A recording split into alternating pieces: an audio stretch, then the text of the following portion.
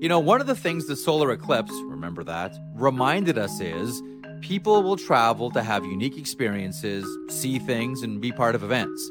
We all saw how people congregated in areas that had the best view, the best safe view. And they all had to stay somewhere, and many used Airbnb. I want to share something with you I was once told. One of the wisest things you can do when you host an Airbnb is find events in your area and let people in that community know that your place is available for out-of-towners. Many did this with the eclipse. You can do this as well. Your home could be an Airbnb. Seriously. It doesn't have to be your whole place. I mean, it could be. You'd be surprised what people are looking for when they travel. It's simple and it's really, really smart. You might want to think about it. You could be sitting on a whole new revenue stream. Concerts, sporting events, conferences. People are always on the move. Your home may be worth more than you think. Find out how much at airbnb.ca/host. Today's show is dedicated to the Snow family of Calgary. By now, we've all read Kelsey Snow's social media posts about Chris. This is a family, Elliot, that's shown us how to live life with dignity and respect and resolve, compassion, love, and in the process have made all of us better. And this is the feeling of every heart in hockey breaking at the same time. Peace to the Snow family. I'm still having trouble finding the words. Ever since his diagnosis, he was a beacon of positivity. What Chris did, undergoing experimental treatment, will benefit people for decades to come. That's his legacy. What a beautiful family. To donate funds to help ALS research and to find new treatments, go to calgaryflames.com/snowystrong.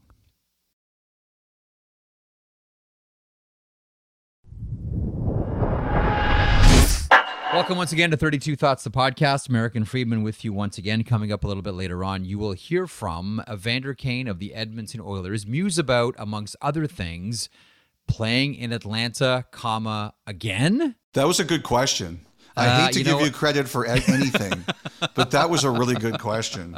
Listen, it was an okay question. He delivered a dynamite answer. I'm not taking credit for what he said, which was fascinating.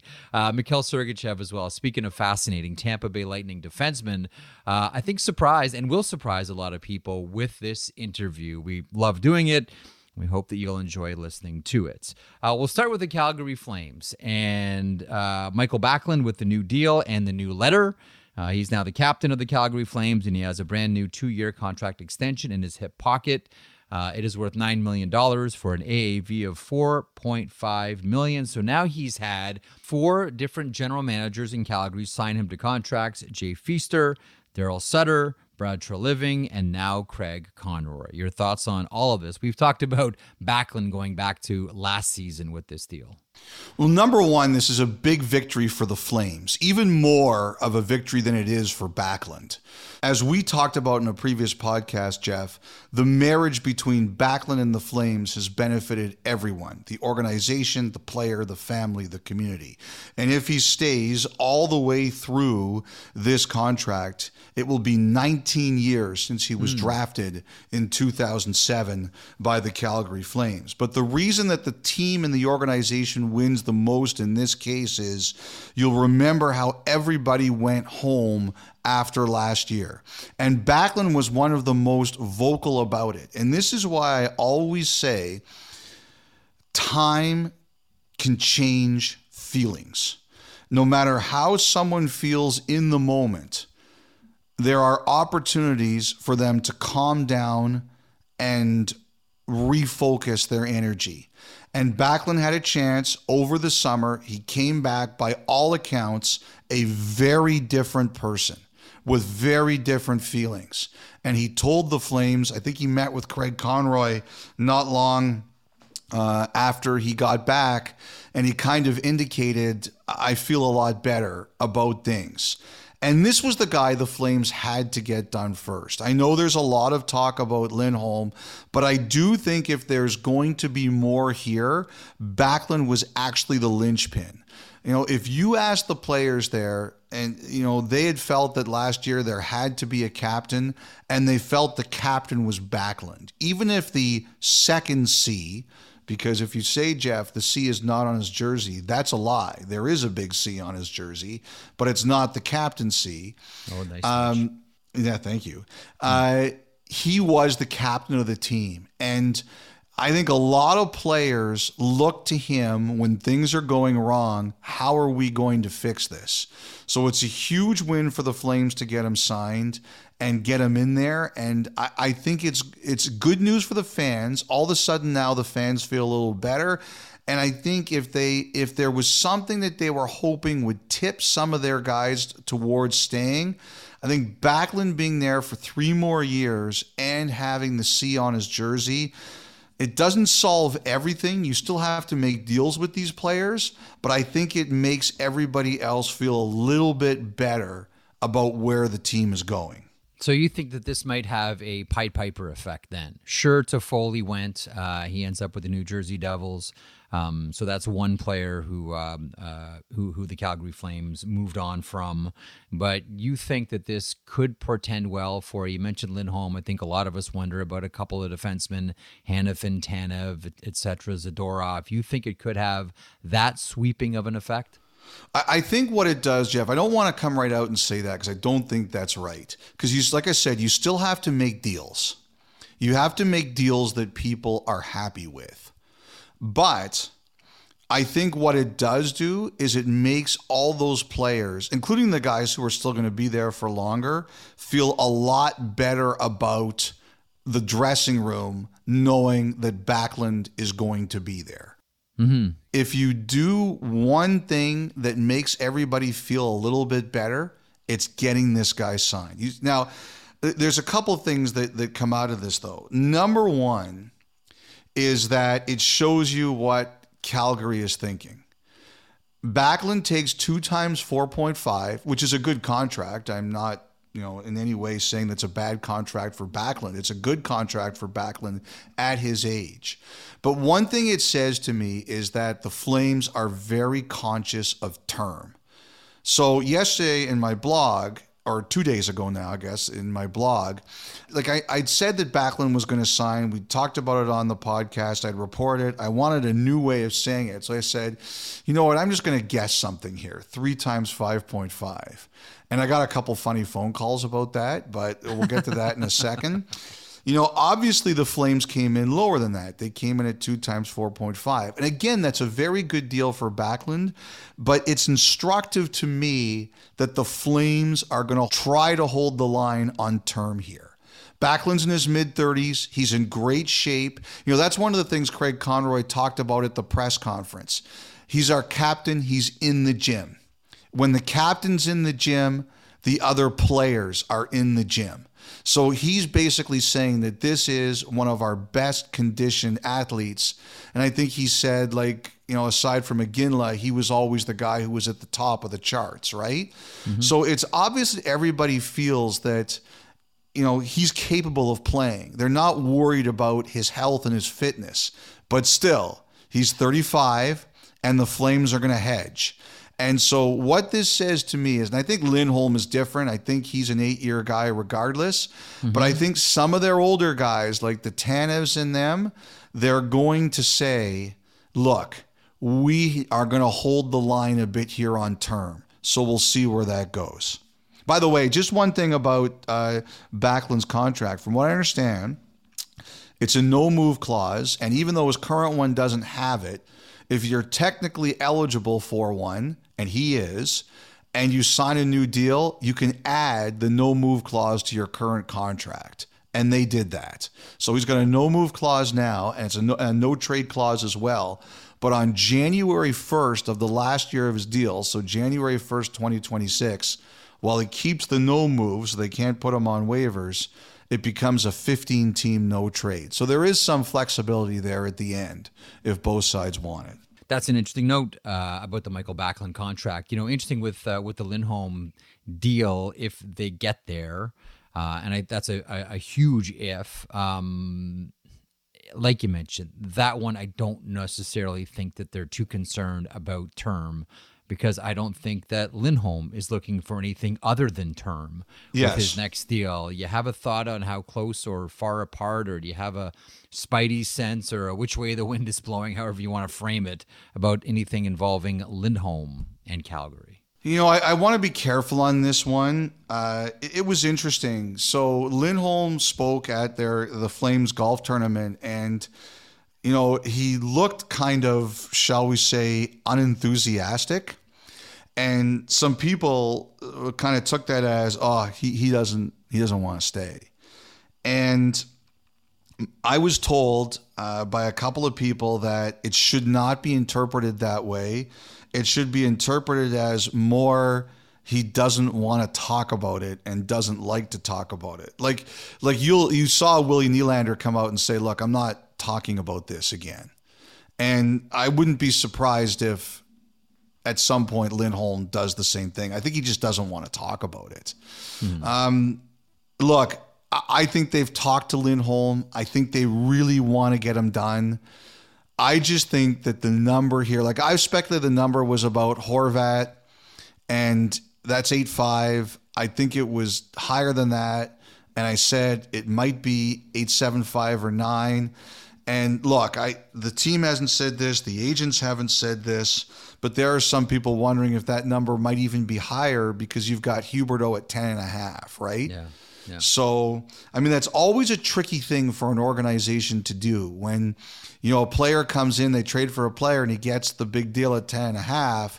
What do you do with the guys on your team who've been there for a while? So I think that's what the Flames are trying to juggle. I don't want to handicap this one. I don't want to make predictions right now, but I do think getting to the number here is going to be the thing that Lindholm's camp at Newport and the Flames are going to have to navigate. Here's what I wonder about here. One's an Elias and one's an Elias. I wonder about Pettersson. And I wonder if there's any symmetry here with the Calgary center, in that it seems as if Pettersson in Vancouver very much wants to see what happens with the Vancouver Canucks. Like, he wants to see a winning path. I think it's safe to say that's what he wants to see before he starts warming to a contract extension. I'm still firmly in the camp that he wants to win with the Vancouver Canucks, and that is plan A. Do we say the same thing about Lindholm here? Like, I've been mentioning, for anyone that bothers asking, I find the Calgary Flames to be the most interesting team in the NHL to kick off this season. We all know what happened last year, and we all also know what the potential of everybody on this roster is, whether it's Huberdeau, whether it's Kadri, whether it's Weegar, or most specifically, whether it's Markstrom.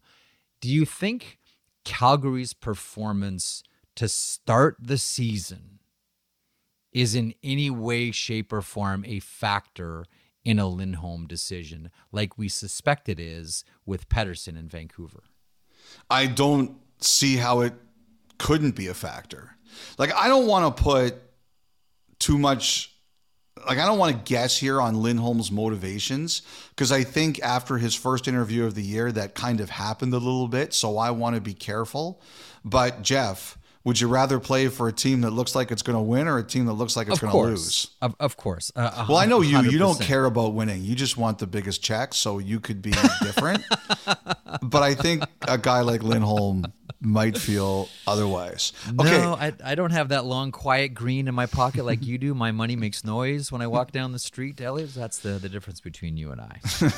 By the way, I have to tell you, you'll like this. I got a call from someone yesterday, and he goes, "Oh yeah, you got more angry phone calls or what?" Yeah, it was more funny. He says, "Why are you guessing?"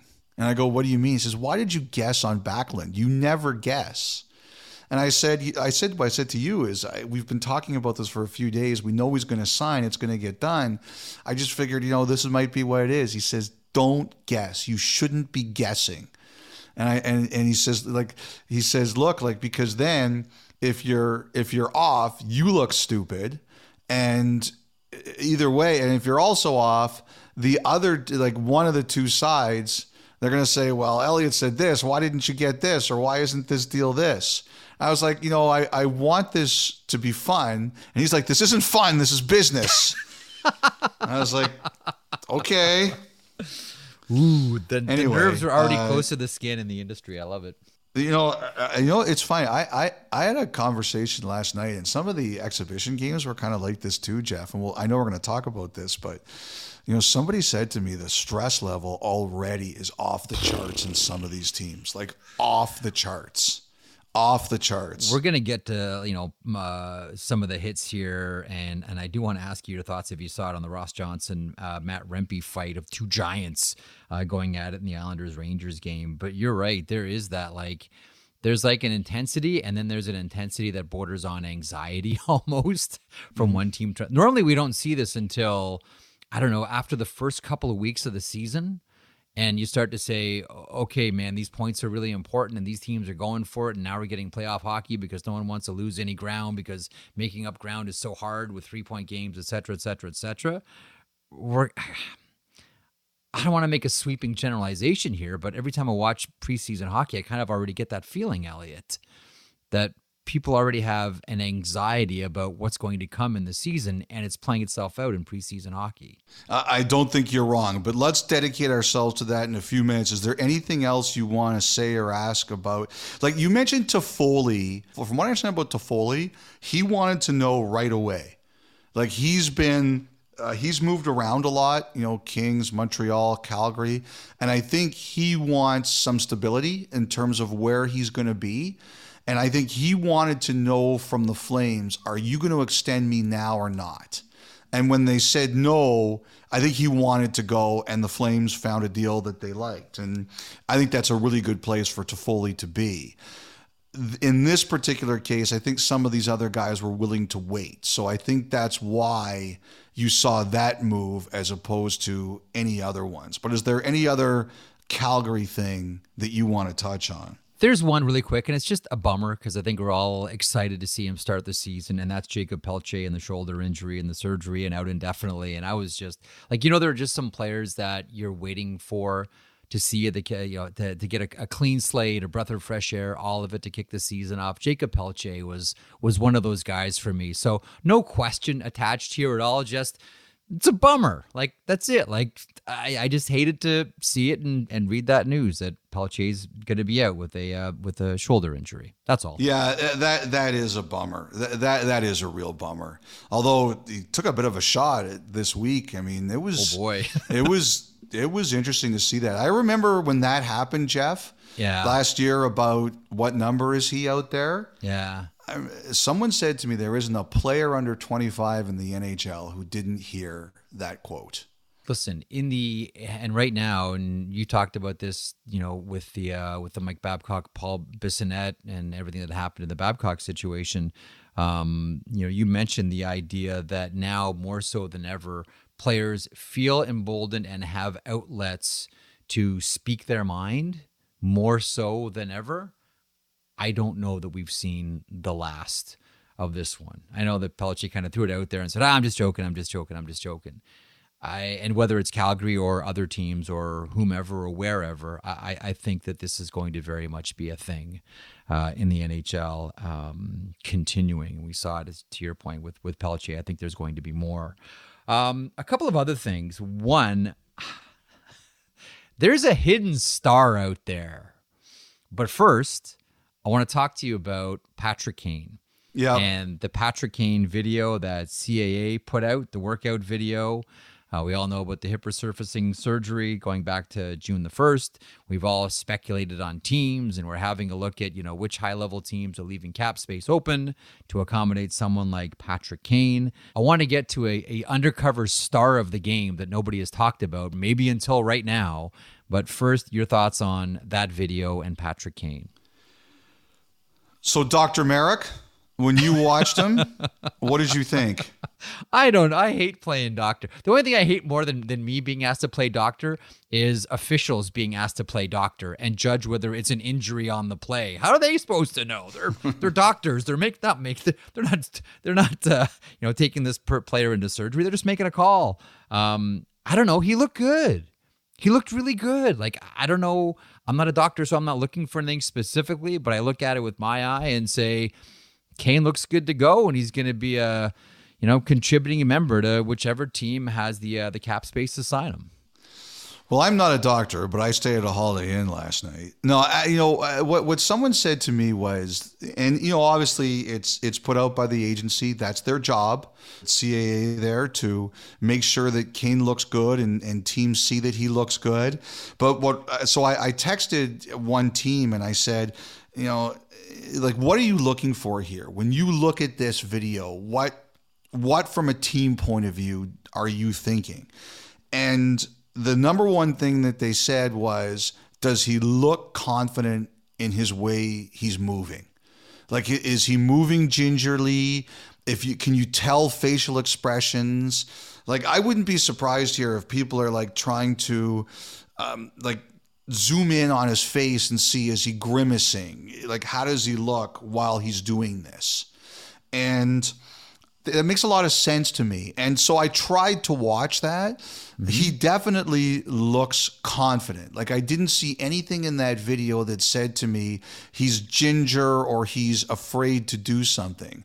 I also, Jeff, I watch athletes doing lunges, and I try to check, is my lunge form good? Like, when I'm doing lunges, am I doing, because when I used to work CFL on CBC, David Benefield, who was a great CFL player, he saw me working out once and he said, "You have good lunge form." And this was like the greatest compliment I ever received. Yes. Wow. When a tremendous CFL player tells you that, you're like, wow, like I am not known for my fitness. So this was huge.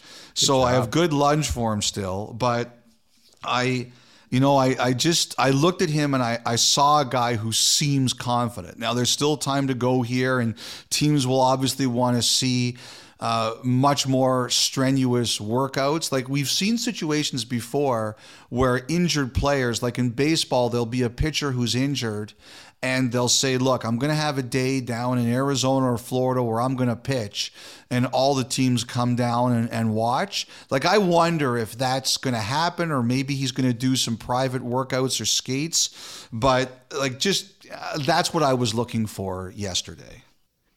So I want to talk about a quiet star amongst the players.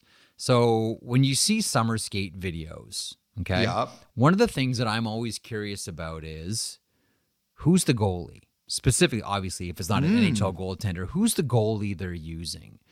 And there's a guy by the name of Julian Syme, who's from Mississauga, played a couple of years in the OHL with North Bay. He's played for the University of Waterloo. He's, I want to say, like 25 or 26 years old. Julian Syme is the goaltender in that Patrick Kane video. Ah, good one. When he's on the ice. Now, I've asked someone about him who knows him, who says, and I think, by the way, Connor McDavid has used him, I believe, in solo sessions before as well. So, like, when you have like Patrick Kane and Connor McDavid like using you, like, there's something there. So the question is, well, what's there about this guy? Like, why is he in such demand for these solo skates for elite level NHL players in Ontario? And what I was told is he has an incredible positive attitude, which is key, obviously, when you're going to be the goalie. No one wants to just, have a guy who's a glorified shooter tutor. They want someone that comes with, some energy and positivity. And two, he never quits on a puck. Like, he's not an NHL goaltender, but he never gives up. Like, I'm sure you've seen plenty of skates where, the goalie just kind of going through the motions and he has like this incredible work ethic, and you combine that with this like positive attitude that he has, the guys apparently love it. And this guy gets called. This guy gets called a lot. His name is Julian Syme. He's in his middle 20s. Played at University of Waterloo a couple of games with North Bay in the OHL, and just, I'm always curious, like, which goaltender pops up. And in that Kane video, and here's your trivia question for the day, everybody: the goalie's name is Julian Syme. That's a good one, Jeff. Sneaky undercover star amongst the superstars in the NHL. That's really good, Jeff. That's a great story. Neat one. By the way, like Kane, I know there's been reports about Detroit. I really wonder about Buffalo. Yeah. I do. I also wonder about Florida. Like, that seems like the kind of gamble that Bill Zito would like to make.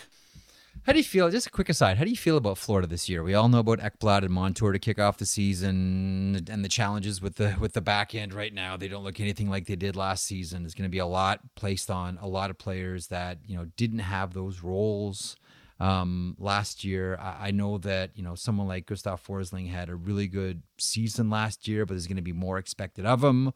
Oliver Ekman-Larsson, essentially, Mike Riley. You have a quick thought on what you expect from Florida? I think they showed us last year it's foolhardy to count them out. I'm very curious to see what the defense is going to be like because of those things you mentioned. Like, the one thing that I really like for them and for him at the start of this year is that Spencer Knight is back and he seems to be in a really good place. Yeah, he's played not bad in his first game. He did an interview with Ken Campbell where he talked about his OCD and how he's learning to manage it or deal with it. And you root for people like that who've come back from time away. But from a pure hockey point of view, one thing we learned last year is Bobrovsky is much better when he gets rest. If you have someone who can limit the amount of games that Bobrovsky plays, he's a much, much better goalie. And for Florida, with this defensive challenge at the top of the year, then I kind of look at it as that Knight playing could really make Bobrovsky better. And that's good news for the Panthers. Absolutely. Okay, bouncing around a couple more topics around the NHL. We know that there's going to be an interesting free agent class, should they get there this offseason, for blue liners, and that might be headlined by Devon Toews. What's the latest there with Colorado? The Avalanche are tight. The agent here, Ross Gurney, has been tight. They're in the middle of this.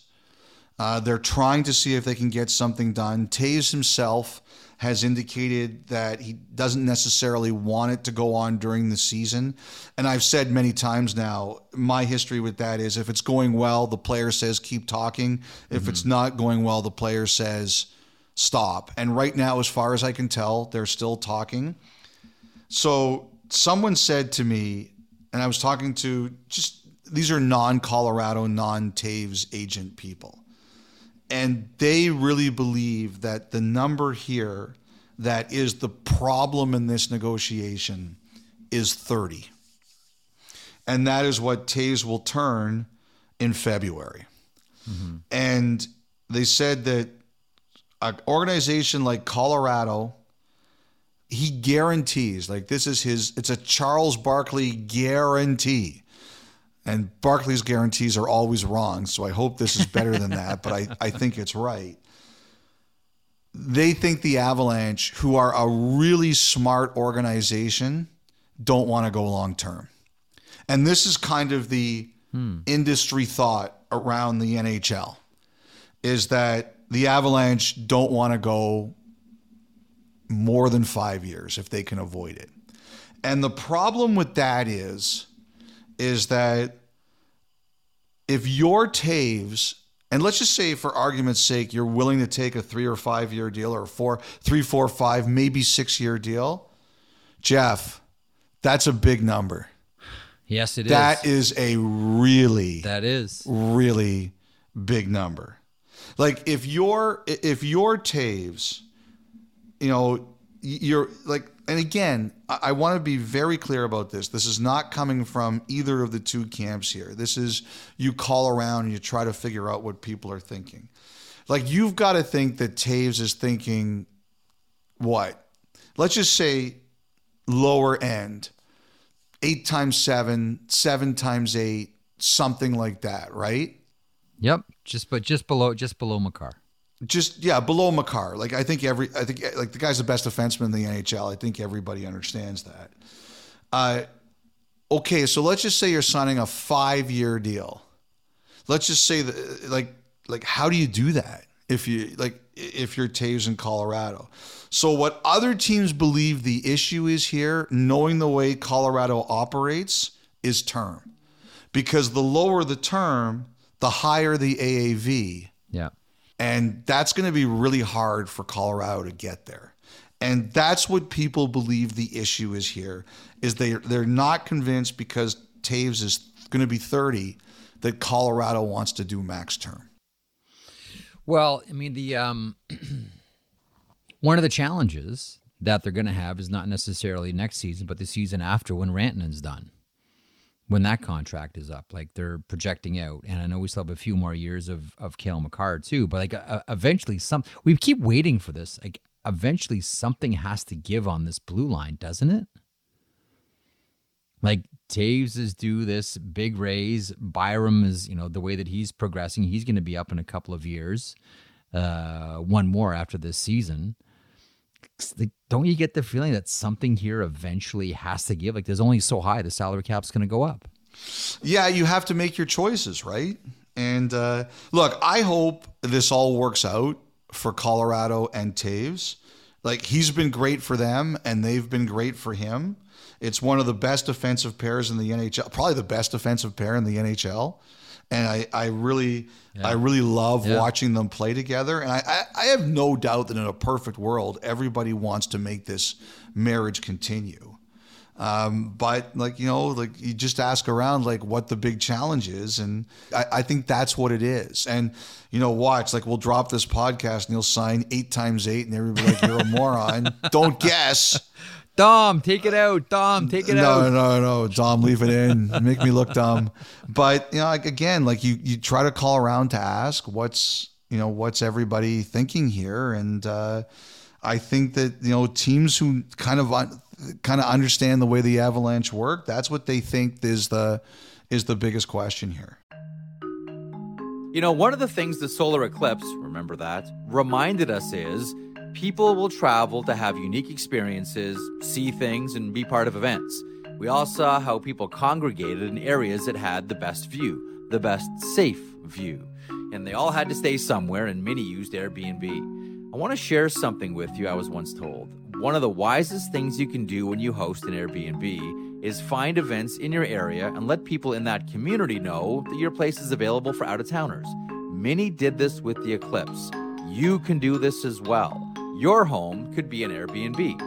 Seriously, it doesn't have to be your whole place. I mean, it could be. You'd be surprised what people are looking for when they travel. It's simple and it's really, really smart. You might want to think about it. You could be sitting on a whole new revenue stream. Concerts, sporting events, conferences. People are always on the move. Your home may be worth more than you think.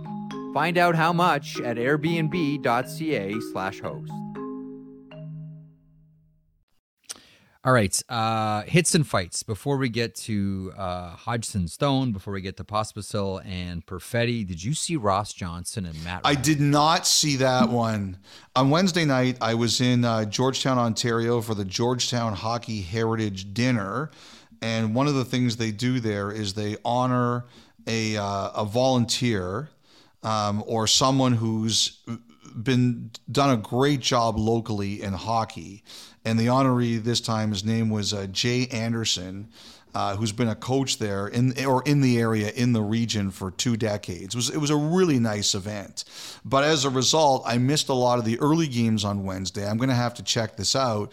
I saw the late ones. Like, I saw the Mark Stone, Hayden Hodgson.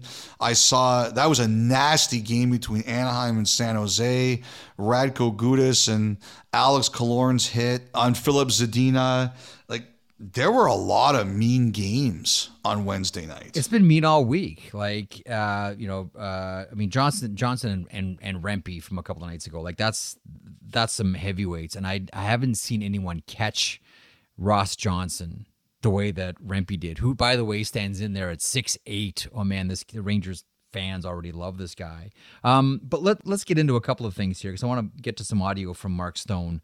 What did you make of the Hodgson Stone incident? 2 for roughing for Hodgson. Hodgson, by the way, was part of the Provorov deal. What did you make of the hit, the situation, the reaction, all of it? Well, I heard the Vegas commentary. They were not very impressed. Look, do you remember when Denny Gauthier hit Jeremy Roenick a few years ago? Of course. And Roenick was furious about it? The preseason hit. So I remember at the time asking players what they thought.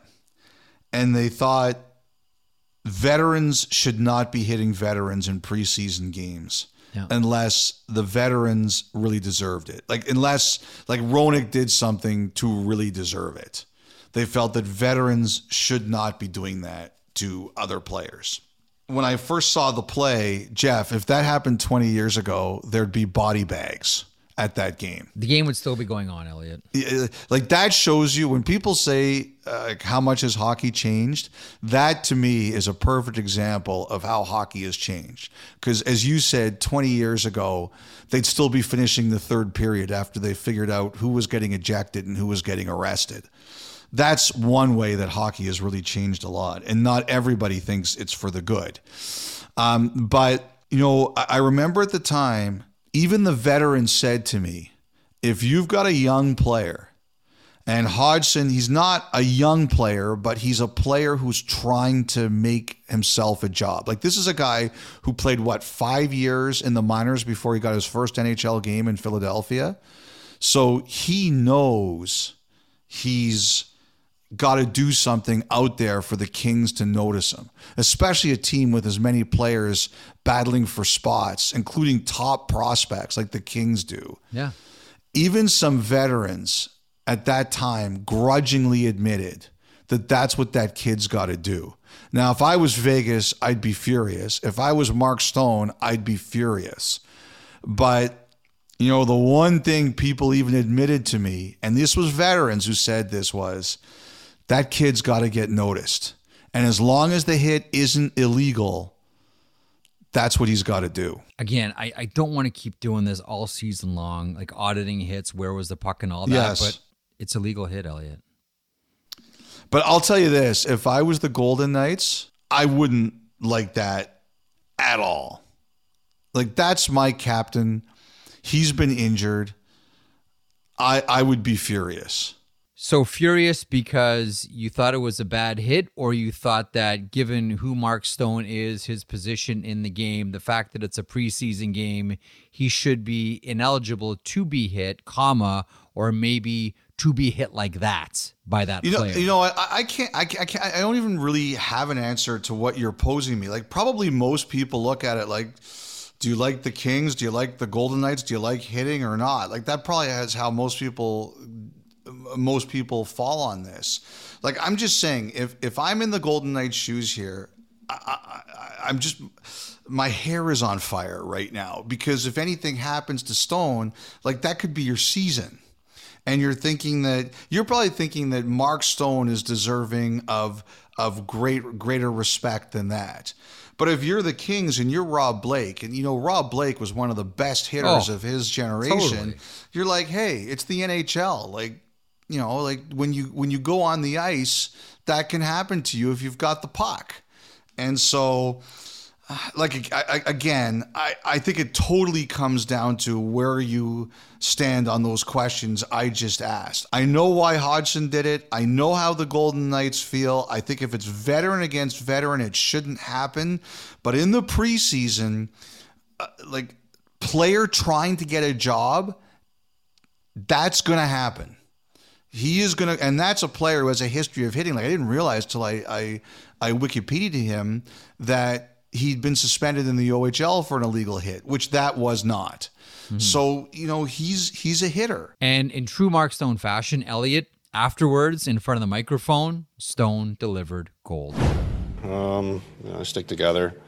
It's probably the last time I'll ever play against that guy. Not really much of a player, so leave it at that. I think I scared him a little, didn't I? No, honestly, I was looking around for, some of their talented players and trying to run at them, and he was really the only one. So it's unfortunate you're playing against a team like that. They're trying to make a name for themselves, and usually in preseason. That's Brant Clark that he's scared. Yes, correct. Yeah, he grabbed Brant Clark. Yeah. Well, it's in some ways, if I was Brant Clark, I would feel that was a compliment on some level. If you're Brant Clark, I didn't even hit the guy. Why am I getting grabbed by Mark Stone? You know what? Some people were ripping Stone for that quote. My feeling is you know, you can't complain hockey players are boring. Oh, I know. Then complain when they tell you exactly what they think. As far as I'm concerned, if that's what Stone feels, let him say it. The one I didn't like, though, on Wednesday night was Pospisil from Calgary on Cole Perfetti.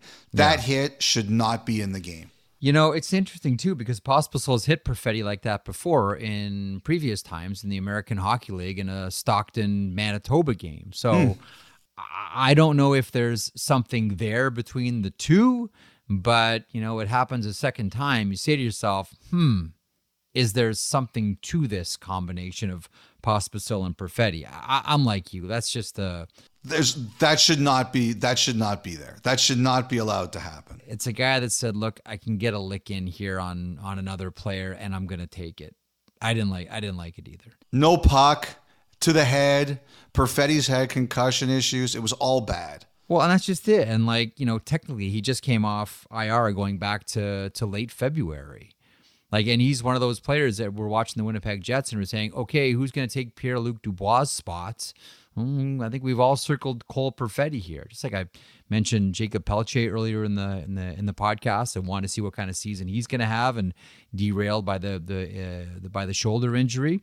You know, I have high hopes for Cole Perfetti in Winnipeg. So you just don't want to see that happen to anybody, regardless of what type of season you think they might have. I just felt horrible for Perfetti in that situation. But again, I'll go back to it. It's not the first time between these two. We'll see if there's some there. Yeah, that's one of the ones the league has to police. Don't need that.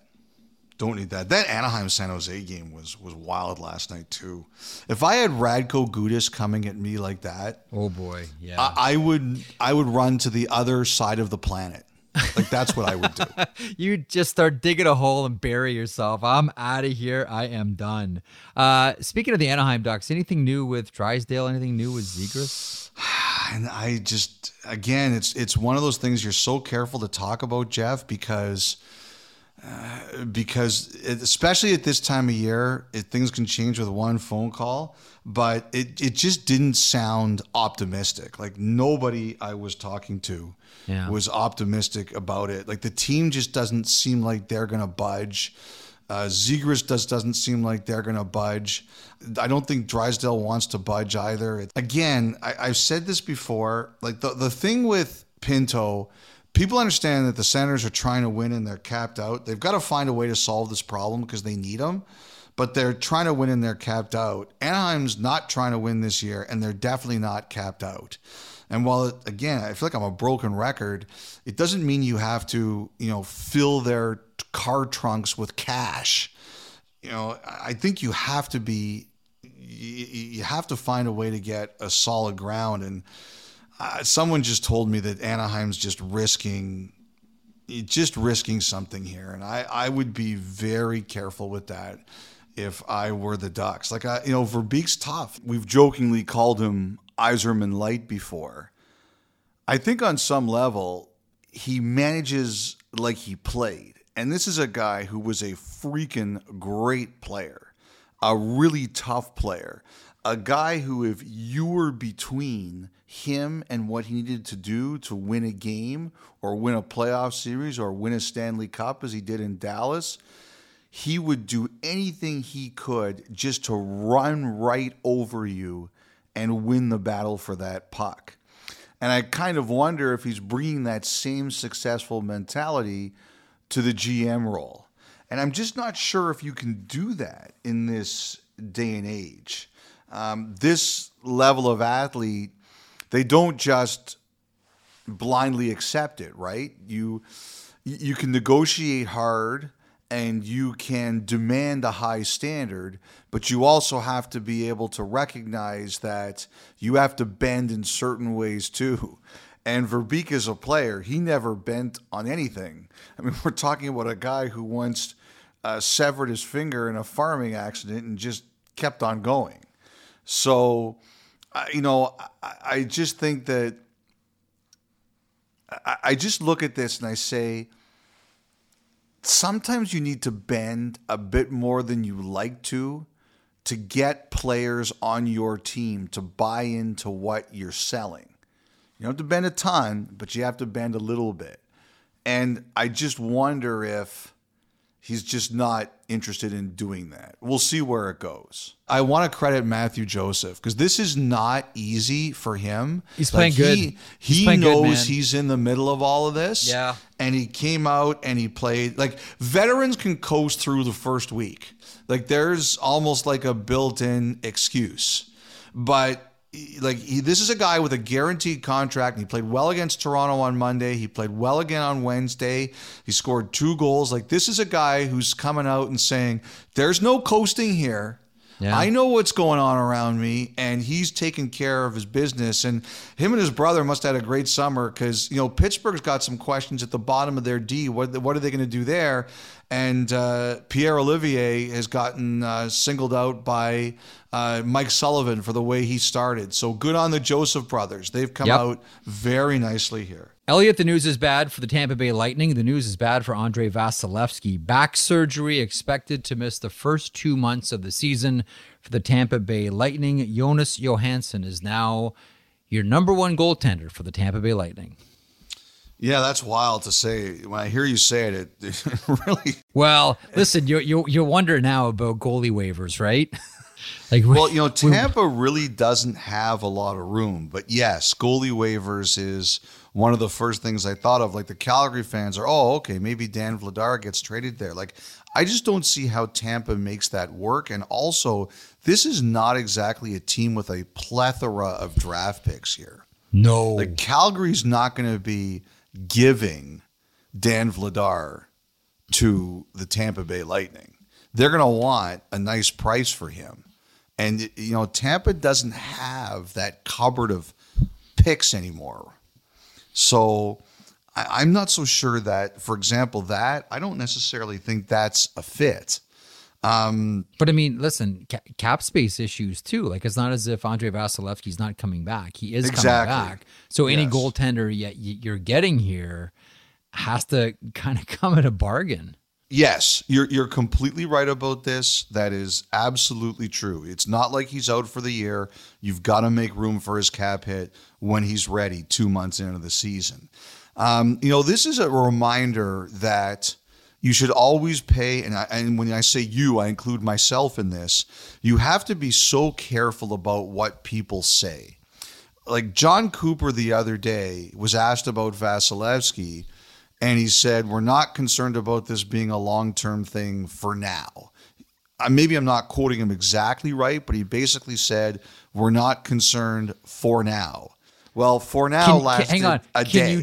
Can you tell that John is a lawyer? Yes, a good one, obviously. But that should have put our antenna up. Like, I was kind of thinking about this after it was over. Like all of us should have been like, including myself, like, for now, what does for now mean? For now is 24 hours in this particular case.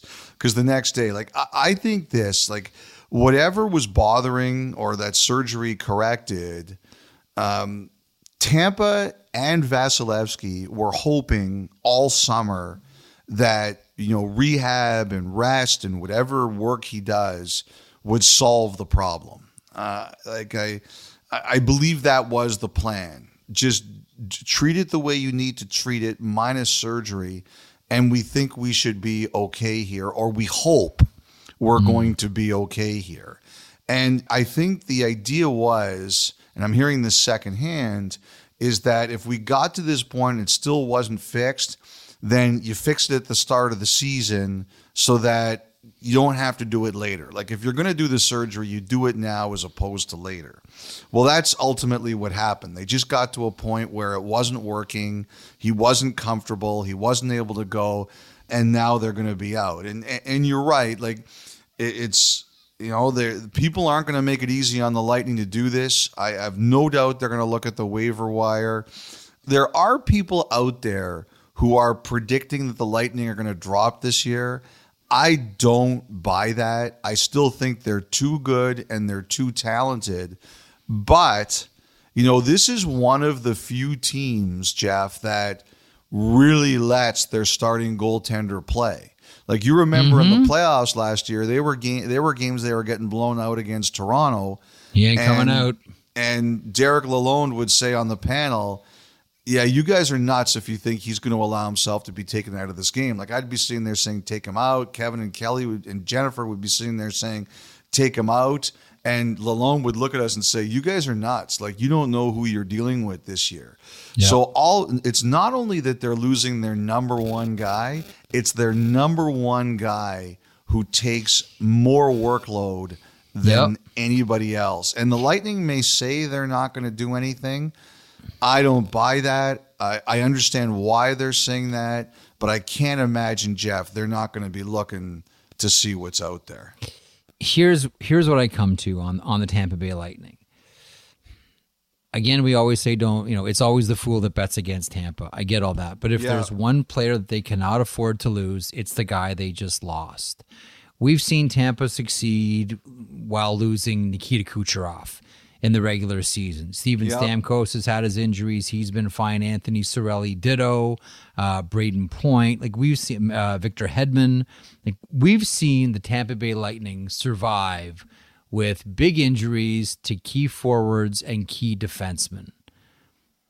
But Vasilevsky's different, Elliot. Yeah. Vasilevsky is completely different. You can make the case that in this star-studded lineup of Kucherovs and Stamkoses and Hedmans and Cirellis, etc., the MVP is the goaltender. How many times have we said that? How many times have the guys on the team said that? He's the guy. He's the one that makes this all work. That's the thing that if you're looking for the Tampa Bay Lightning to take a step back, that's the one guy they can't afford to lose. That's why this is so concerning. To say nothing of, we all know what back injuries are like. Mm-hmm. That's why this one I'm not prepared just to shrug off and say, you know what, it's Tampa, they'll be fine. It's Andrei Vasilevsky, man. I don't know. I'm not feeling good about this one. And that's why I don't believe them when they say or indicate they're going to stand still. It's not the way Julien Brisebois and the Lightning are wired. They are wired to win. And I think they're going to be smart about it. Like you said, Vasilevsky's coming back, so you can't do anything that warps you into trouble. No. But I just find it hard to believe they're not going to scour for some move that they think is really smart. Minutes played last year, he was 5th. But, if you go through the last 5 years, minutes played, he's 2nd. Only Hellebuck has played more. He's played 20,000 minutes in the last 5 regular seasons, and that doesn't even count all the playoff games that he's played. Like if you take a look in the last 5 years, the top 10 goalies in minutes played are Hellebuck, Vasilevsky, Markstrom, Bobrovsky, Gibson, Fleury, Frederik Andersen, Martin Jones, Saros, and Jonathan Quick. In that time, you go into playoffs and you add his minutes there. In the last 5 years, he has played almost double the minutes of number 2, who's Marc-Andre Fleury.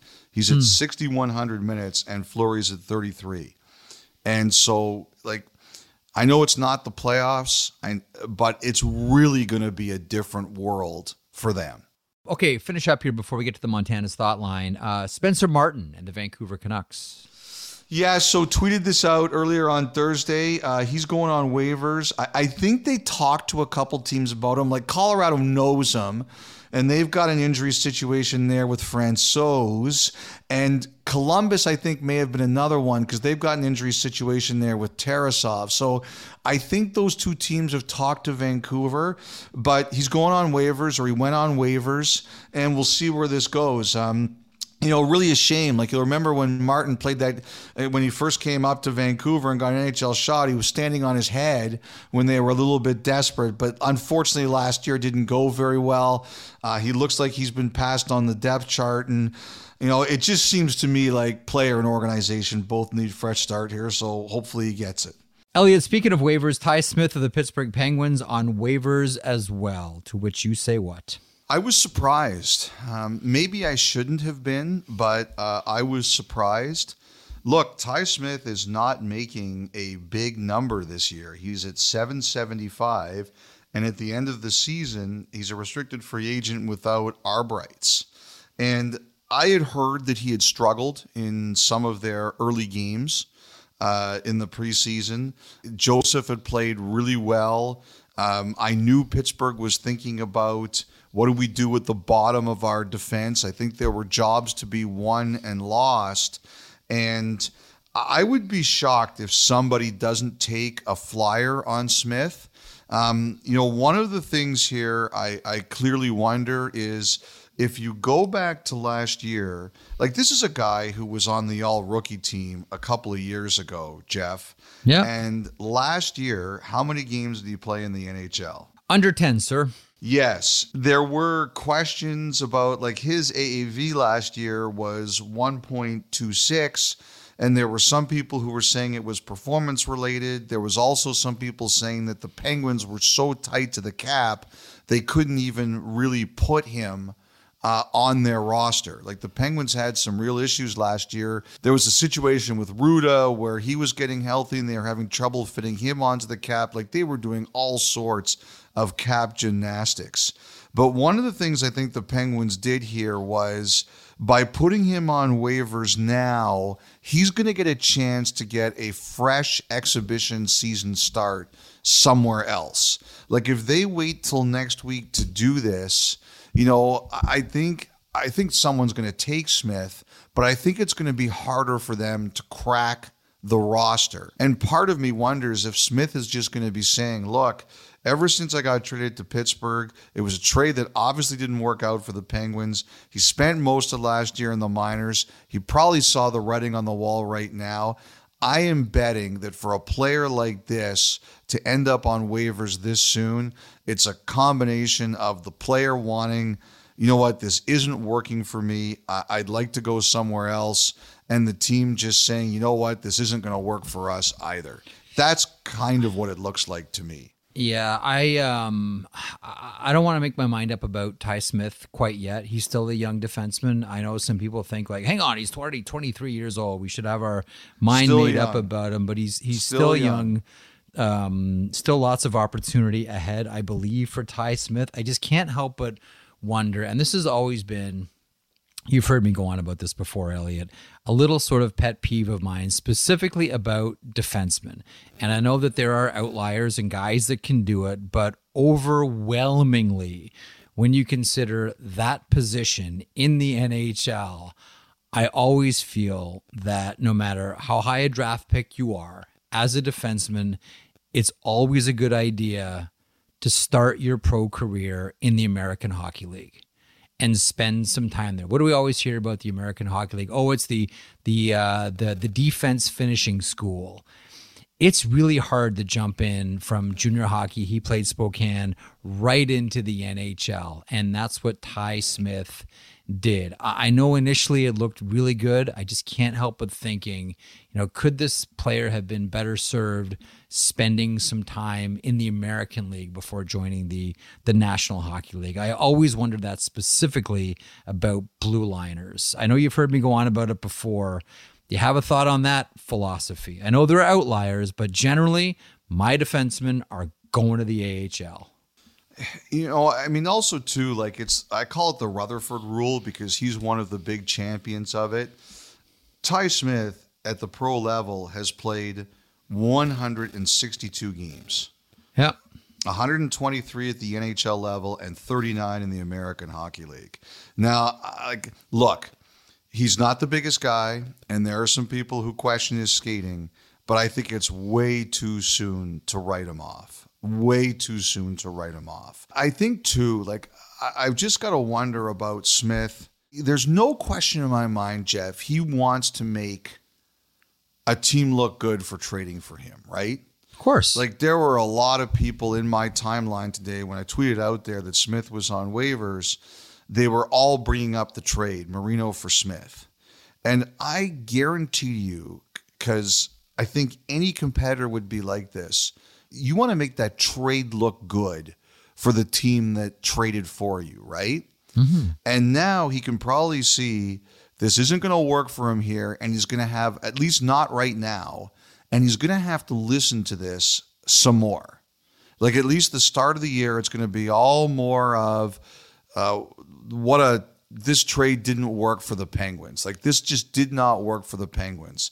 And at the very least, what I'm sure he's thinking is, if you guys don't believe in me, just give me a chance to go somewhere that might, so I can try to change this narrative. I know that's how I would feel, and I got to think that's how he feels. Hey, speaking of goaltenders on waivers, last year I think we talked about it here on the podcast. We wondered about Seattle with Joey Decord, what would happen there. He cleared and ended up going down. Do you have a thought on the Buffalo situation quickly here? I think there are some, even though he does carry, for a backup goaltender, maybe a hefty price tag, but I think that there are some that wonder if Buffalo ends up waiving him, considering it's going to be the Devin Levi show and Ukko-Pekka Luukkonen, that someone may claim him. Do you think that is a legitimate concern if you're the Buffalo Sabres? I do. I wonder about Luukkonen's future there. Like, last year, Levi told the Sabres he wasn't turning pro unless there was a path to the NHL for him. And the Sabres understood that, and he was dynamite. And I watched a little bit of his game the other night, and he looked really good again. Yep. Like, that kid looks ready. You never know what can happen, but that kid looks ready. The guy I wonder about there in Buffalo is Luukkonen. I wonder if Buffalo's thinking here that, and you're right, like if Comrie goes on waivers, I mean, I hope he doesn't, just because I'm tired of seeing that guy get claimed on waivers. I'm sure he's the same way.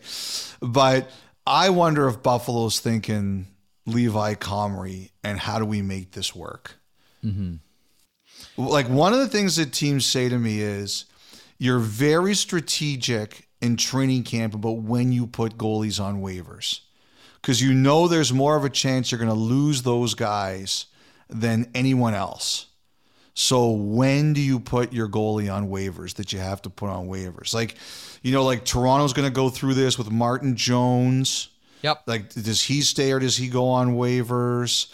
Calgary's going to have an interesting one here with Dustin Wolf. He doesn't need waivers. Teams really try to figure out when is the right time. So that's always the big challenge. Do it when every goaltender is healthy. That's when you do it. Don't do it when there's an injury. Do it when everyone's at the peak of their health, Elliot. That's the only time you can try to sneak one down there. Okay. That's what they try to do. We'll hit a break. We're going to come back with the Montana's Thought Line, some interesting questions and voicemails, and also Evander Kane from the Oilers, Mikhail Sergachev from the Tampa Bay Lightning. 32 Thoughts continues.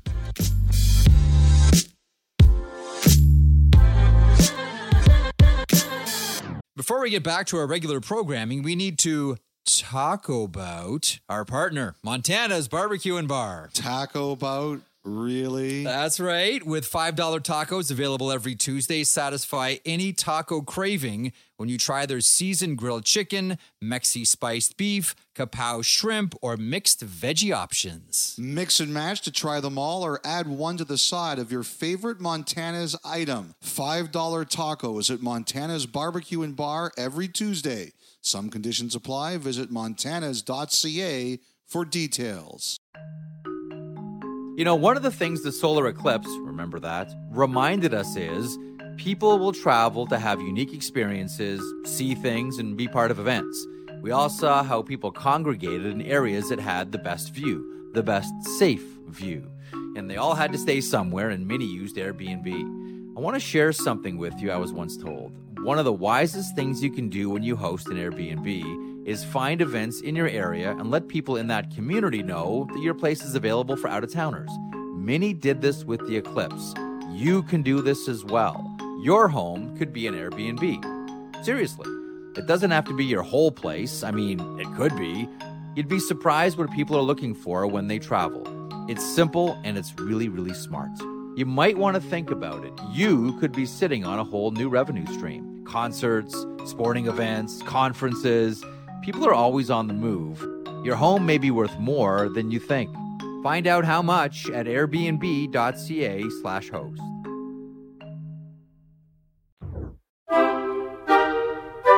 Elliot, before we get to our interviews today, that is Mikhail Sergachev of the Lightning and Evander Kane of the Edmonton Oilers, time for the Montana's Thought Line, Montana's Barbecue and Bar, Canada's home for barbecue. Elliot, your tag is? Try the ribs.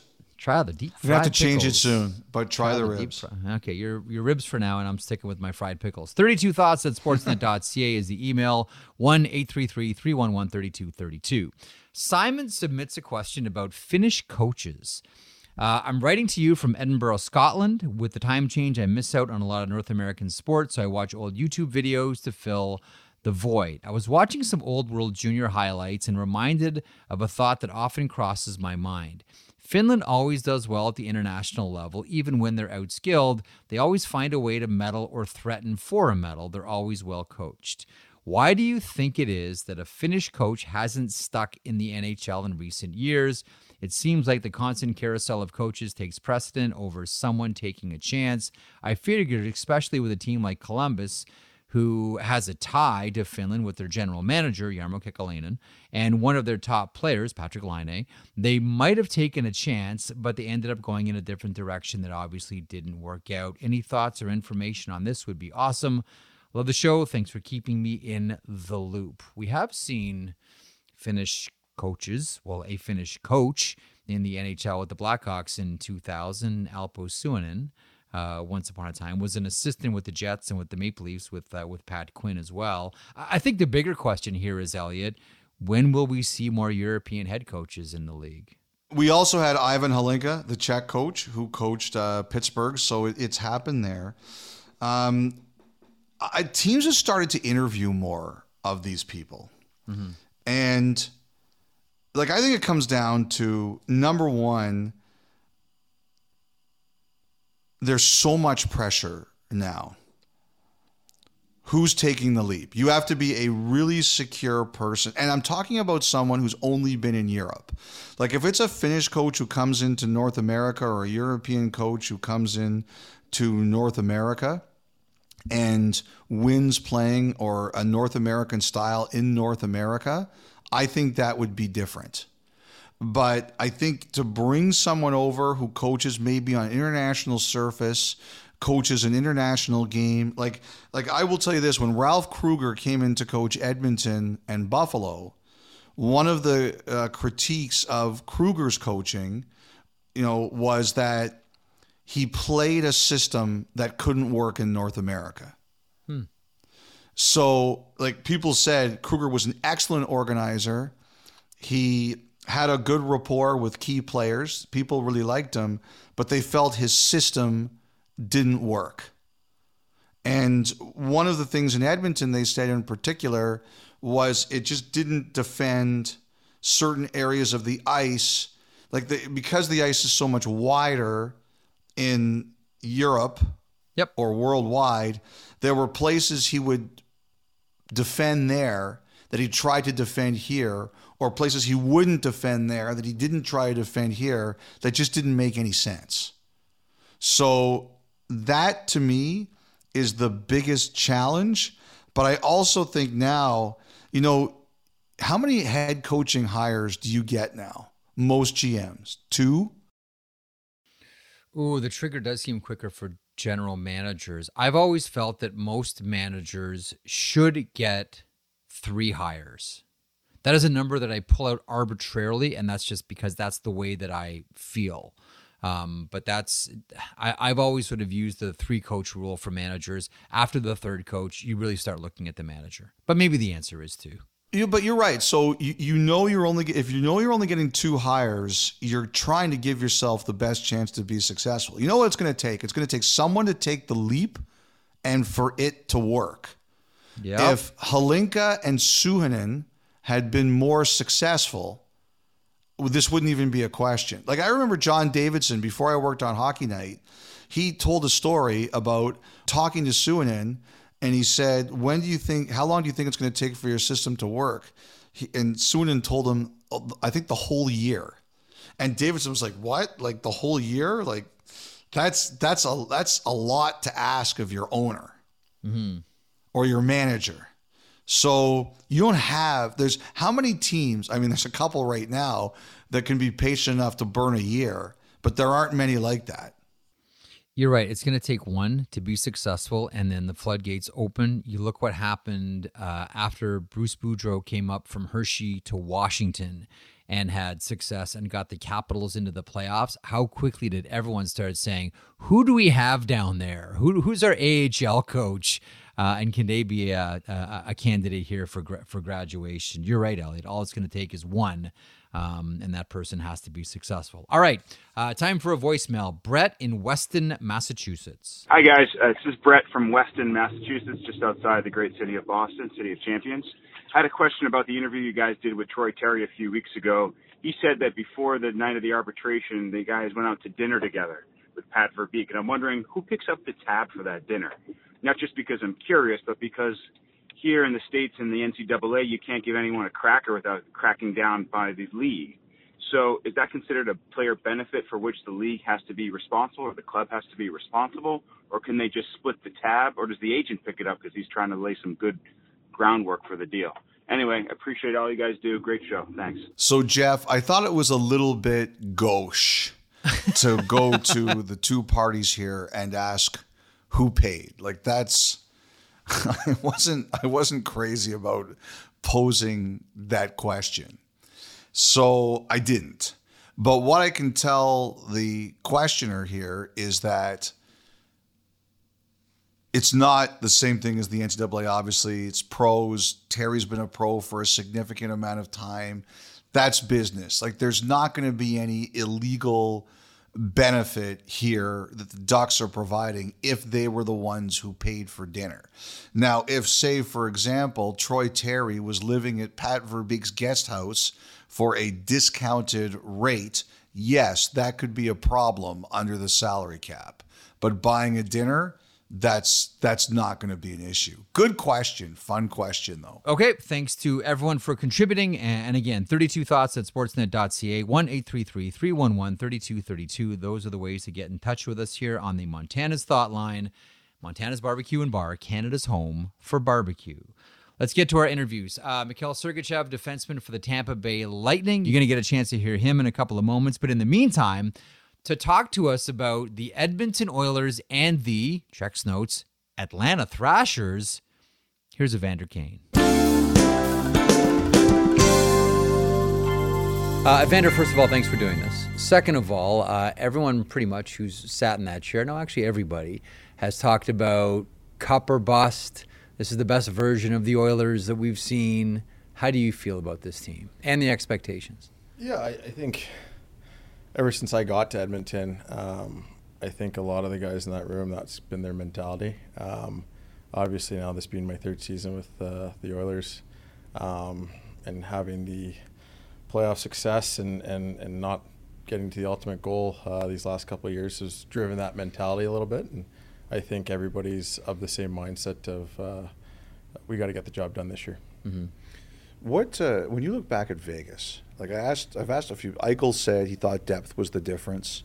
Draisaitl said that we just did a couple of small things that really cost us the series, and that was the difference. When you look back, what do you think was the difference? Yeah, I mean, I've had a lot of playoff series against Vegas in my career, and I was probably more aware than anybody the type of team they are and how good they are transition-wise. And they can score goals. You know, obviously we can score goals, but they have some firepower that can put the puck in the net. And I think we got in, especially the games we lost, we got into a little bit too much run and gun with them. And like I said, they're probably the best transition team in the league, believe it or not. Mm-hmm. So, you know, I think too, it's funny, their starting goalie gets hurt, and in a way that helps them. You know, it's sometimes when you have a different look in the net, it gives your team a different look and a feel on the ice, and maybe in a series. And obviously their goaltender was a big reason why they beat us, and then obviously went on to win the Stanley Cup. But I kind of agree with Leon a little bit.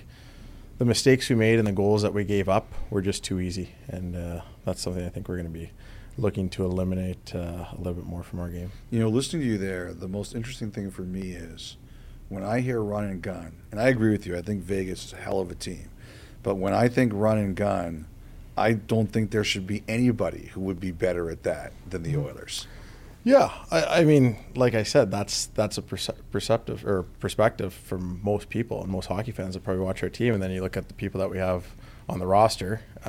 You would think that, and not to say we aren't a very good running gun team, we are, but it's a dangerous game you can play, and if the other tender is hot, and you're not putting the puck in the net down on that side of the ice, well, the other team's coming back down your throat, and like I said, Vegas has been known for probably since they've entered the league to be one of the best transition teams. So they showed that in that series. Jeff, he just called me dumb. I'm kind of offended. Listen, that's not what I said. Evander Lab says before, if you think that Elliott's dumb, don't feel special. don't feel special. Why has this worked out for you? Like this city, this team, like this seems to be like a real hand-to-glove relationship. Why has this worked out so well? I think right from the top down of this organization, it's been first class. I think coming here, I think one of the first things I said is wait and see to the community and the fans of this city. And I think I've done my part, they've done theirs, and it's been a really, really special time in my career for me, and something that I've enjoyed thus far. And I think, part of that kind of helps the on-ice play too, with wanting to perform for such a passionate fan base and city, and people that have treated me so well here, to win for not only our team but the city is really special. This off season, certainly there was the Jeff Jackson news, but it was pretty quiet around the Edmonton Oilers. There's always going to be little changes that happen, but it wasn't as if there was anything really massive with the Edmonton Oilers. When you, after the Vegas series, did you and your teammates think like, what, we're good here, like we don't need to change a lot, or did you think, what, we need to change some things around here? Yeah, to be honest, I think one of the first things that went through my mind after probably a week had gone by, and you do your year-end meetings with the coaching staff and Kenny and whatnot, and I like our team. From the way we finished last season, I like the guys we brought in at the deadline. I liked some of the guys that worked their way up into the lineup through the course of the year. I was as confident as ever with that group as any group I've played on. And I look at our team now. We've lost some of those guys, unfortunately, with the cap situation and contractually speaking. But some of the pieces we've added, and we'll probably add as the season goes on here. Our group is as strong as ever, and I know guys are excited about that. I think as the season goes along, you'll see where you are in the standings and see how other teams are looking and how matchups look when it comes to the playoffs, and you'll make additions based on that. This is a team that's expected to go deep. It's a really good team. Elliott's cursed you already by picking the Oilers to win the Stanley Cup. I appreciate that. Thank you very much. But I always wondered. We're going to prove you right, Elliott. We're going to make you look smart. I needed after the start of this interview. But I'm always curious about and people that are I like asking thoughtful hockey players. It's like, are there teams that you need to go through to get there, or does it even matter? Like we all understand like your history with Vegas. Like I know how badly you want to beat Vegas. Is it important to beat Vegas? Is it important to beat Colorado to get there? Is it important to beat Calgary again to get there? Yeah, I think it's important to beat whoever you're playing against in the series. I mean, there's a good chance it's going to be a lot of those teams you mentioned. I go back to last year. You look at LA and Vegas, the two teams we played. I'd argue those are probably two of the top 5 teams in the NHL, and we got to play them in round 1 and 2. And that's the penalty you get for not winning your division. You got to play in LA that, you look in that series, we could have been down 3-1 instead of winning at 4-2. So those are the teams we know we're going to have to play. We have a tough division in the Pacific with a lot of good hockey teams. I know Calgary is going to have a bounce back year, and they're going to be tough to handle. And obviously Colorado will be healthier and even more potent. So the West it's tough to get through, and I think we're up for the challenge. Big picture question.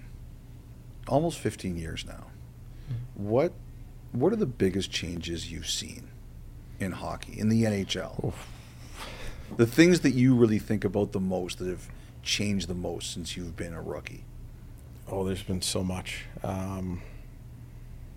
whether that's on or off the ice. You just kind of see the young blood coming into the NHL, and a slow but a shift in the culture of hockey. I remember as an 18-year-old in Atlanta, every single team in the league had at least one, most likely two fighters on their fourth line. Mm-hmm. Now that's pretty much non-existent. Especially your division, by the way. Yeah, we had Eric Bolton, Chris Thorburn.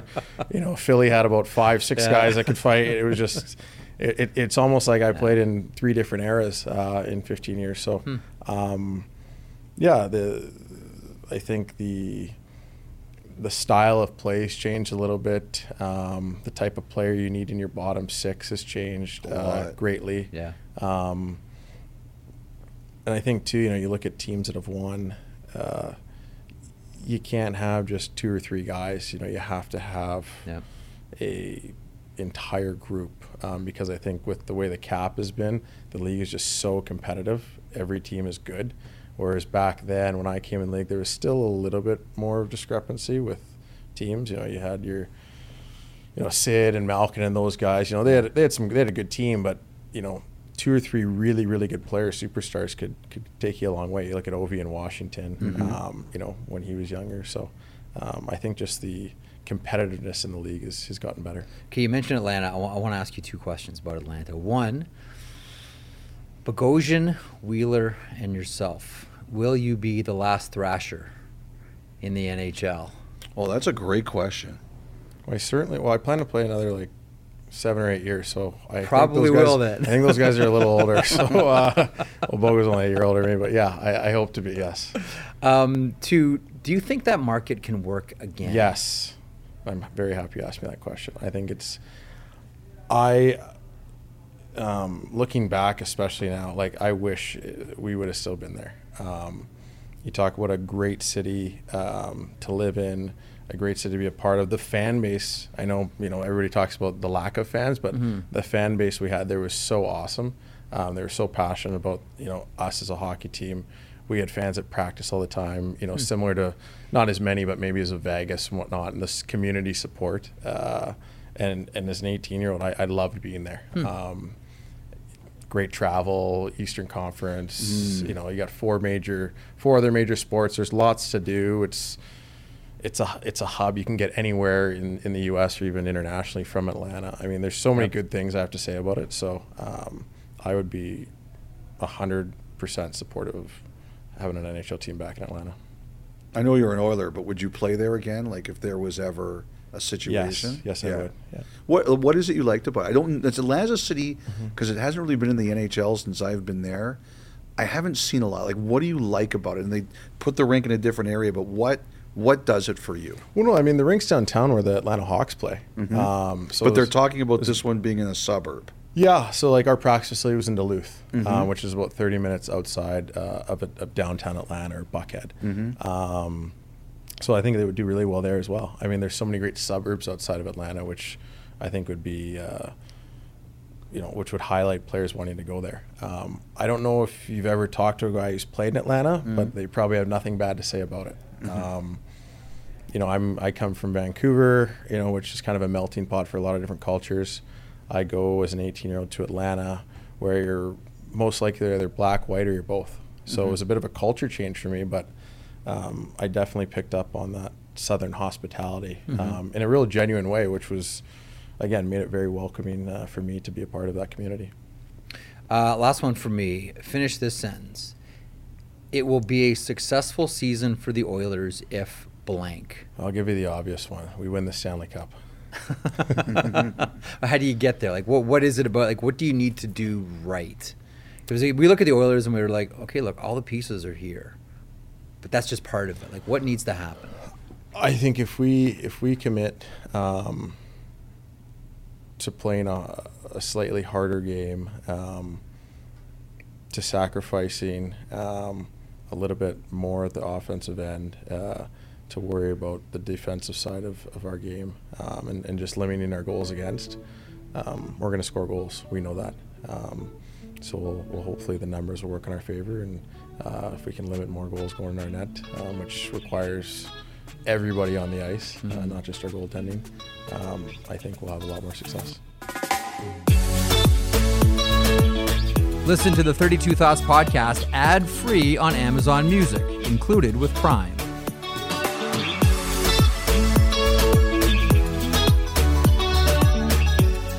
Mikhail, one of my great memories of you, whenever I hear your name, I think back to the Windsor Spitfires of the OHL and the Memorial Cup, but I don't necessarily think of hockey. I think of some of the most intense table tennis games I ever saw between you and Rocky Thompson. Can anyone beat you on the Tampa Bay Lightning in table tennis? Well, Cooch was able to. Couple times. We would play like 10 games. He would beat me like 2 or 3 times. Yeah. Maybe actually he beat me more. I don't want to lie. but it was still 7-2, like 8. But I'm better. 8-2. I'm better. Yeah, I think I'm better. We were battling with Brendan Lemieux. Oh yeah. Yeah, like hard. Rocky's okay. Like Rocky's intense. He's intense at everything. Yeah. Yes. We were doing push-ups with him a lot.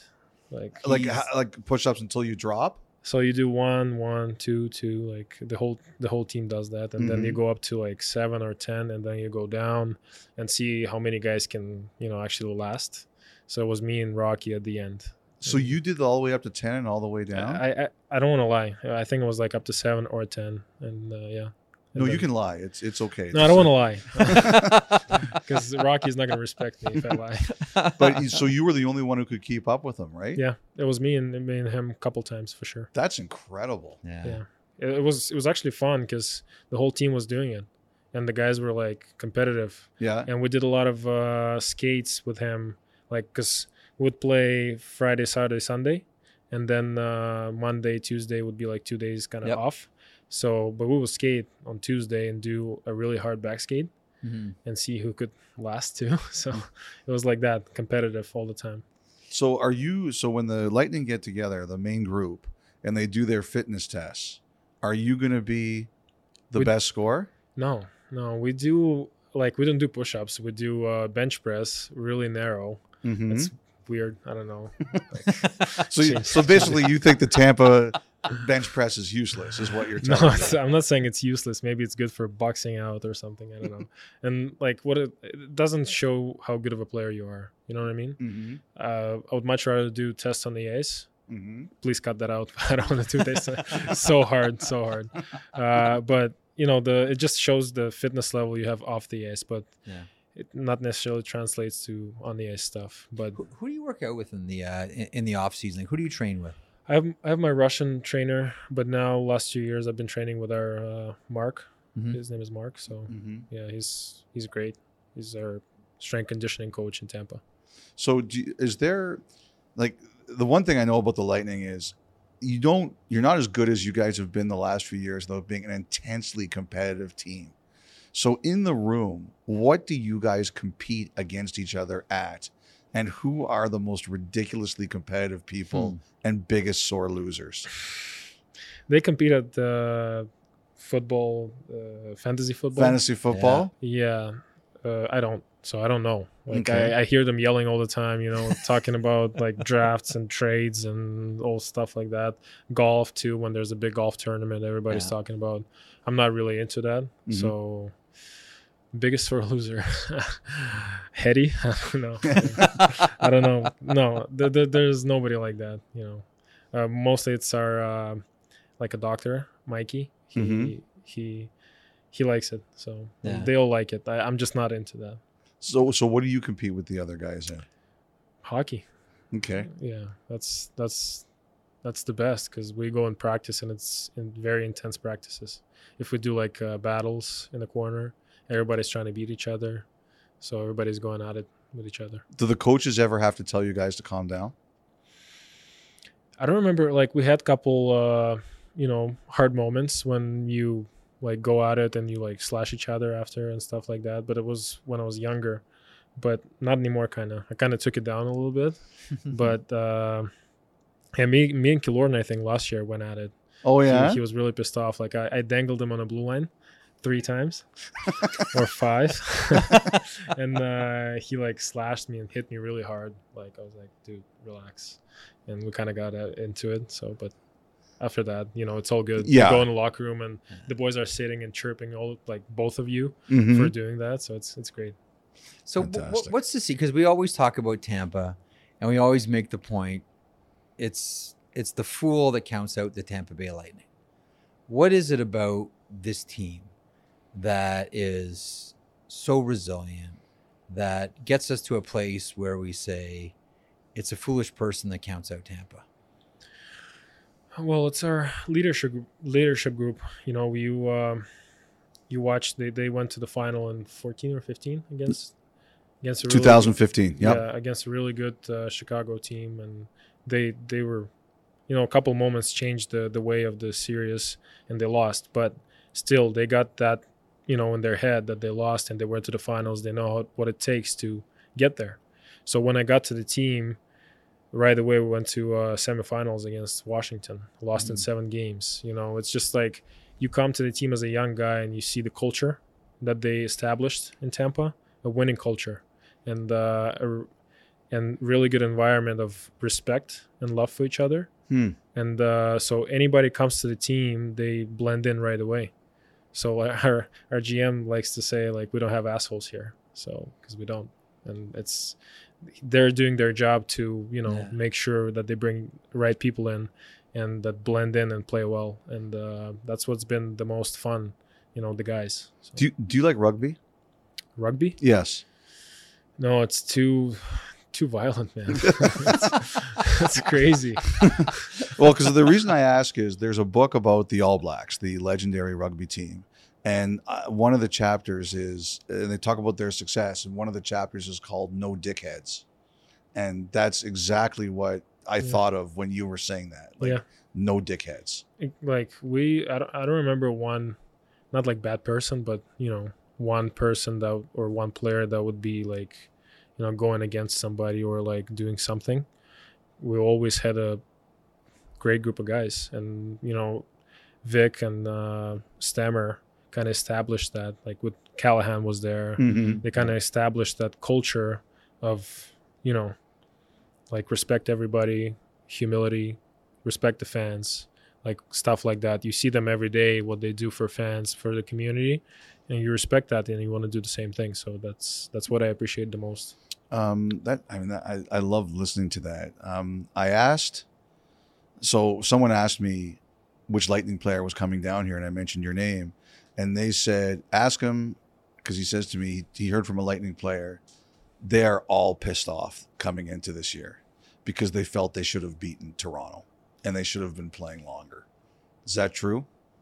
Yeah, I mean, obviously in my head we should have won the cup. So every year we should win the cup in my head. But obviously we're pissed off. We don't want to lose. We don't want to be the team that, Toronto finally got to the second round and they beat Tampa Bay Lightning. Like, they didn't go through, obviously, the second round. So, but, we didn't want to be that and lose to them. So, this year we'll see. We'll see when the camp starts how pissed off we are. Looks, judging from that little smile, it's pretty pissed off. Yeah, the guys are very competitive even now. Usually before camp, we skate. We play we do like 5 drills and then we play a game. And usually it was just like a beer league hockey. And now it's like intense. Some hitting too, like from young guys too. So it was like, oh yeah, it's great, competitive. Yeah, like nobody's gonna let me walk them on the blue line. It's just not acceptable for them anymore. Not like Alex Killorn did. He let me walk him and then he hit me. Like, jeez, figure it out. John Cooper. Relationships that players have with coaches be up and down. Sometimes the coach is a good guy, sometimes not a good guy, and that's just the way a season goes and the way a team goes. What is, by and large, the relationship between Tampa Bay Lightning, the players, and that head coach? I mean, he's the longest-serving coach in the NHL. He's doing something right. He's won Stanley Cups. What's the relationship like? Well, he's very good. I think that's psychology. I think he was studying psychology in school or something, because he sees the problems right away, sees what's going on with the team, talks to players. He's not making decisions just just like, out of being pissed off or something like that. He's just like talking to players, great communicator.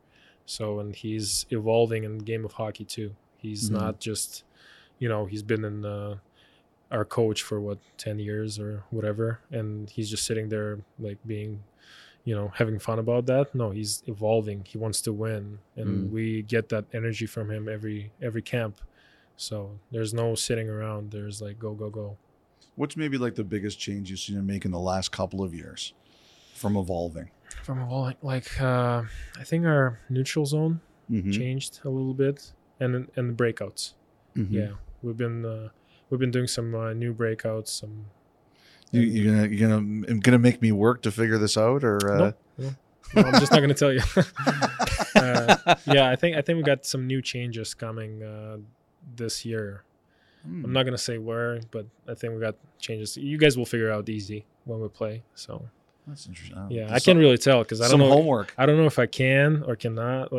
So I'll just say we got some changes coming. Nobody listens to this podcast, so you can say Yeah, right. You can say whatever. Yeah. No. Everybody listens to it. I see it everywhere. So there's like little rules. Like someone was explaining to me once something about protecting lead in the third, no D-to-D passes, like tiny little rules like that. That's not true. No, you see a play, you make it. But obviously when you're up 3-2 in the third period, some plays you don't make, like passing, like breaking out through the middle. That would be a little risky. So we just kind of keep it on the yellow sometimes, and or off the glass and out. So that's the best play in the third period, off the glass. That's called the 80s breakout. Yeah, high off the glass and out. Yeah, but everybody did. They call it off the window. Yeah, Luke Shen calls it that.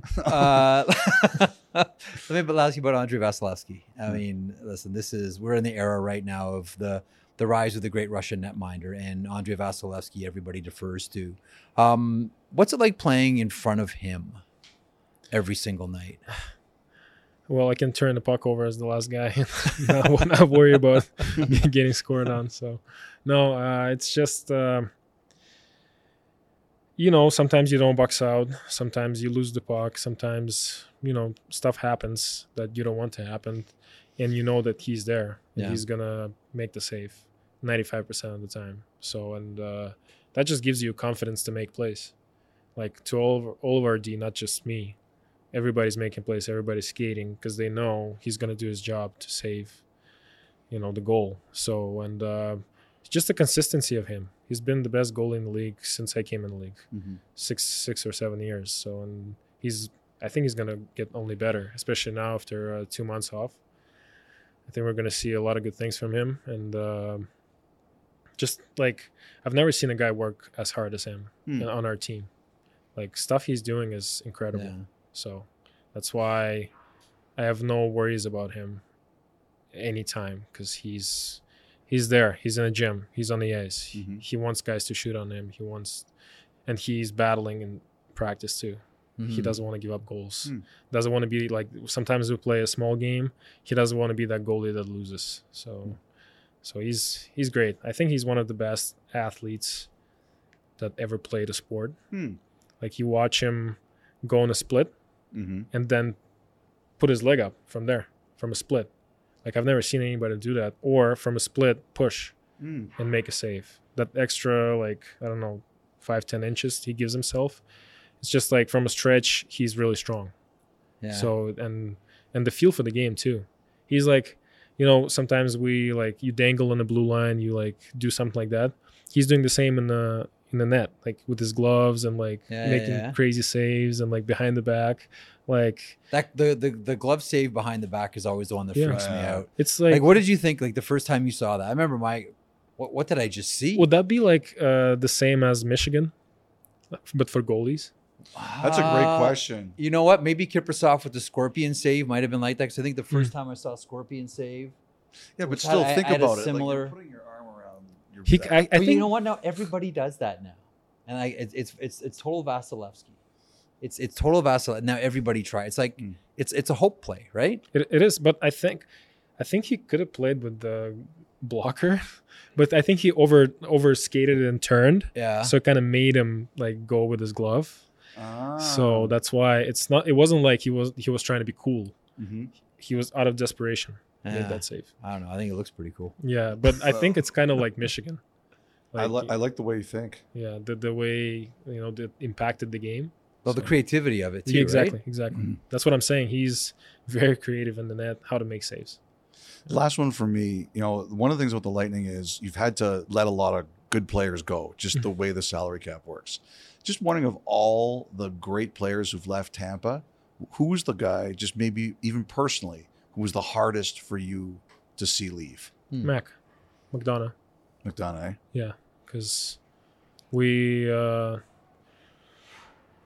really good friends, and when he actually got traded to Tampa, I was kind of not upset. I was upset. Yeah, I'm not gonna lie. I was upset because he took the second D pair spot, and he kept it for as long as he's been there. Then it kind of started changing because I was playing with him or with Hetty, and they gave me a bigger role. But then I realized he's such a great player, such a good deep presence that I have to learn from him. And he's such a great guy too. Like, everybody loves him. Like, the funniest story was, so he never talks to the refs. Never like says anything to them bad, like, oh, you made a mistake here. He's not Victor. Victor like yells at the refs. So he one time a linesman was messing up, did like 5 missed calls or whatever. And so linesman is staying by our bench. Matt gets up. He's like, this is the worst performance I've seen from a linesman in a long time. Sits down. And Liney was like, oh, I'm sorry, Mac. Like, just a tough day for me. I was laughing so hard. I'm like, oh, my God. It's the first time I've seen him say something to a ref. How are you with officials?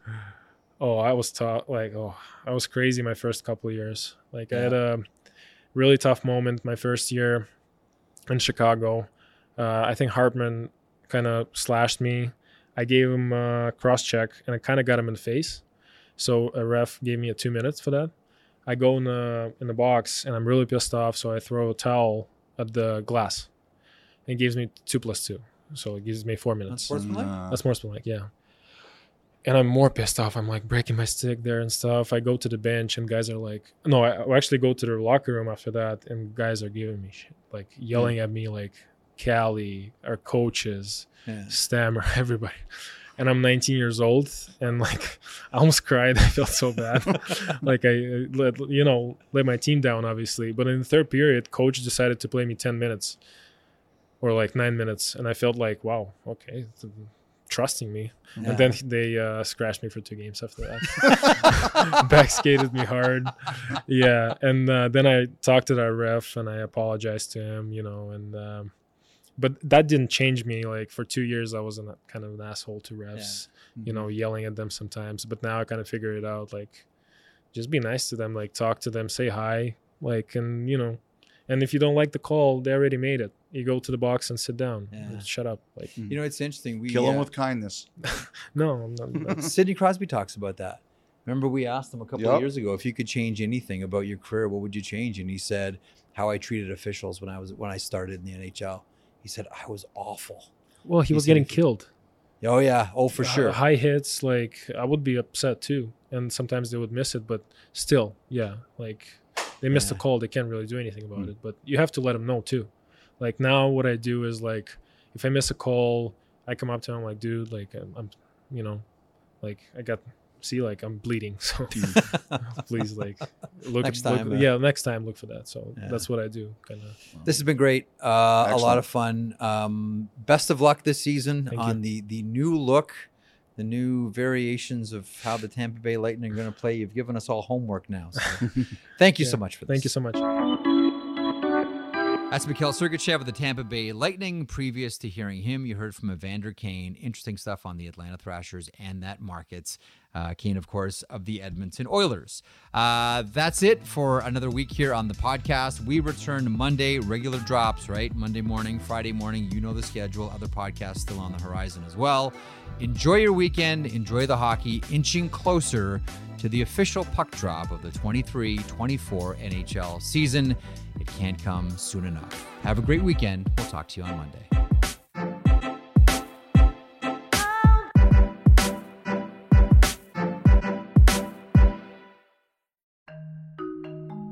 One of the things the solar eclipse, remember that, reminded us is people will travel to have unique experiences, see things, and be part of events.